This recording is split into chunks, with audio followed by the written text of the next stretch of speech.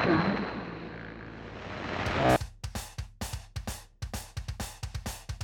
Palestine coming at you. Michael Pickering here with a special episode today.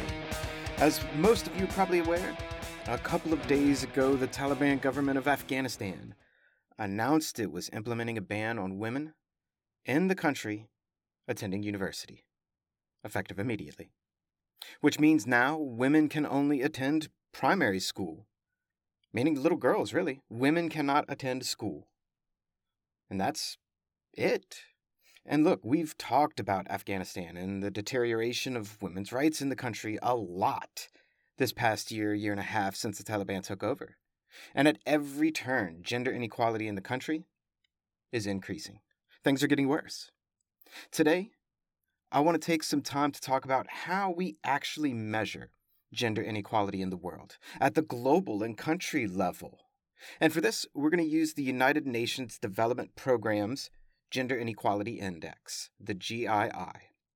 Now, next year, really just a couple months from now, I will do top 10 country list of how different places are doing, some of them really well, some of them not so well, as far as gender inequality goes, and I'll use these data from this index.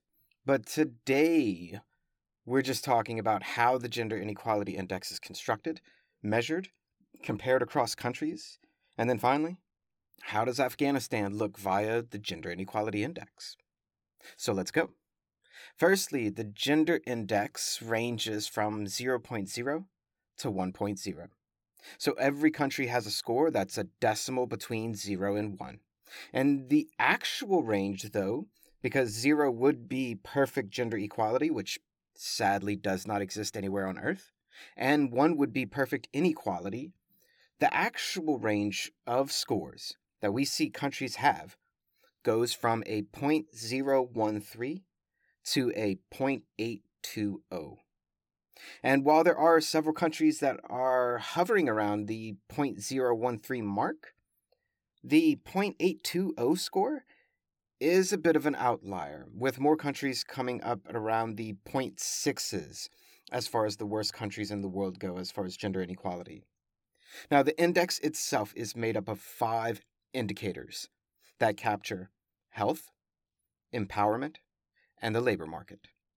And these 5 indicators are maternal mortality ratios, adolescent birth rates ages 15 to 19, female and male populations with at least secondary education, female and male shares of parliamentary seats, and female and male labor force participation rates.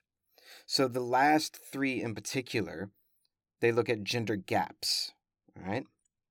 Now, those 5 variables combined produce our index for each country that ranges between 0.0 to 1.0, or in reality, between 0.013 and 0.820. Now, there are 170 countries scored in the Gender Inequality Index, meaning we're missing about 30 countries that the United Nations did not have the data required to calculate these scores. And you can, and I think you should, take a look at this Excel spreadsheet to see which countries are missing and how other countries are doing that you're curious about. You know, you ever thought about traveling to a different place, or you have friends from different places and you're wondering, what is gender inequality like there? Take a look. It's free, and it's an incredible, easy Excel spreadsheet to read. Just search online for Gender Inequality Index by the United Nations and scroll down, look for downloads and documents, and it's an Excel spreadsheet. You should check it out. But now that you know how it's all calculated and measured, let's talk about how the world is doing as far as gender inequality goes. So this is the world's 2021 Gender Inequality Index value, meaning an average of all 170 countries. Their value was a 0.465, with no changes from 2020 to 2021. Now, 2021's maternal mortality ratio, meaning we're going to look at the 5 indicators that make up the Gender Inequality Index. We'll look at each one independently and see what their scores are. All right? And remember, these are averages for all the countries in the world. The 2021 maternal mortality ratio was 225.4 deaths per 100 live births. That's 1 out of every 444. That's a lot, people. Adolescent birth rates: 42.5 births per 1,000 women aged 15 to 19. The global share of seats in Parliament was 25.9% female and 74.1% male, a gender gap of 48.2%. Population with at least some secondary education, age 25 and older, 64.2% female, 70.3% male. The gender gap is 6.2%. And the Taliban in Afghanistan's gender policies are directly affecting these numbers, as well as all of the numbers.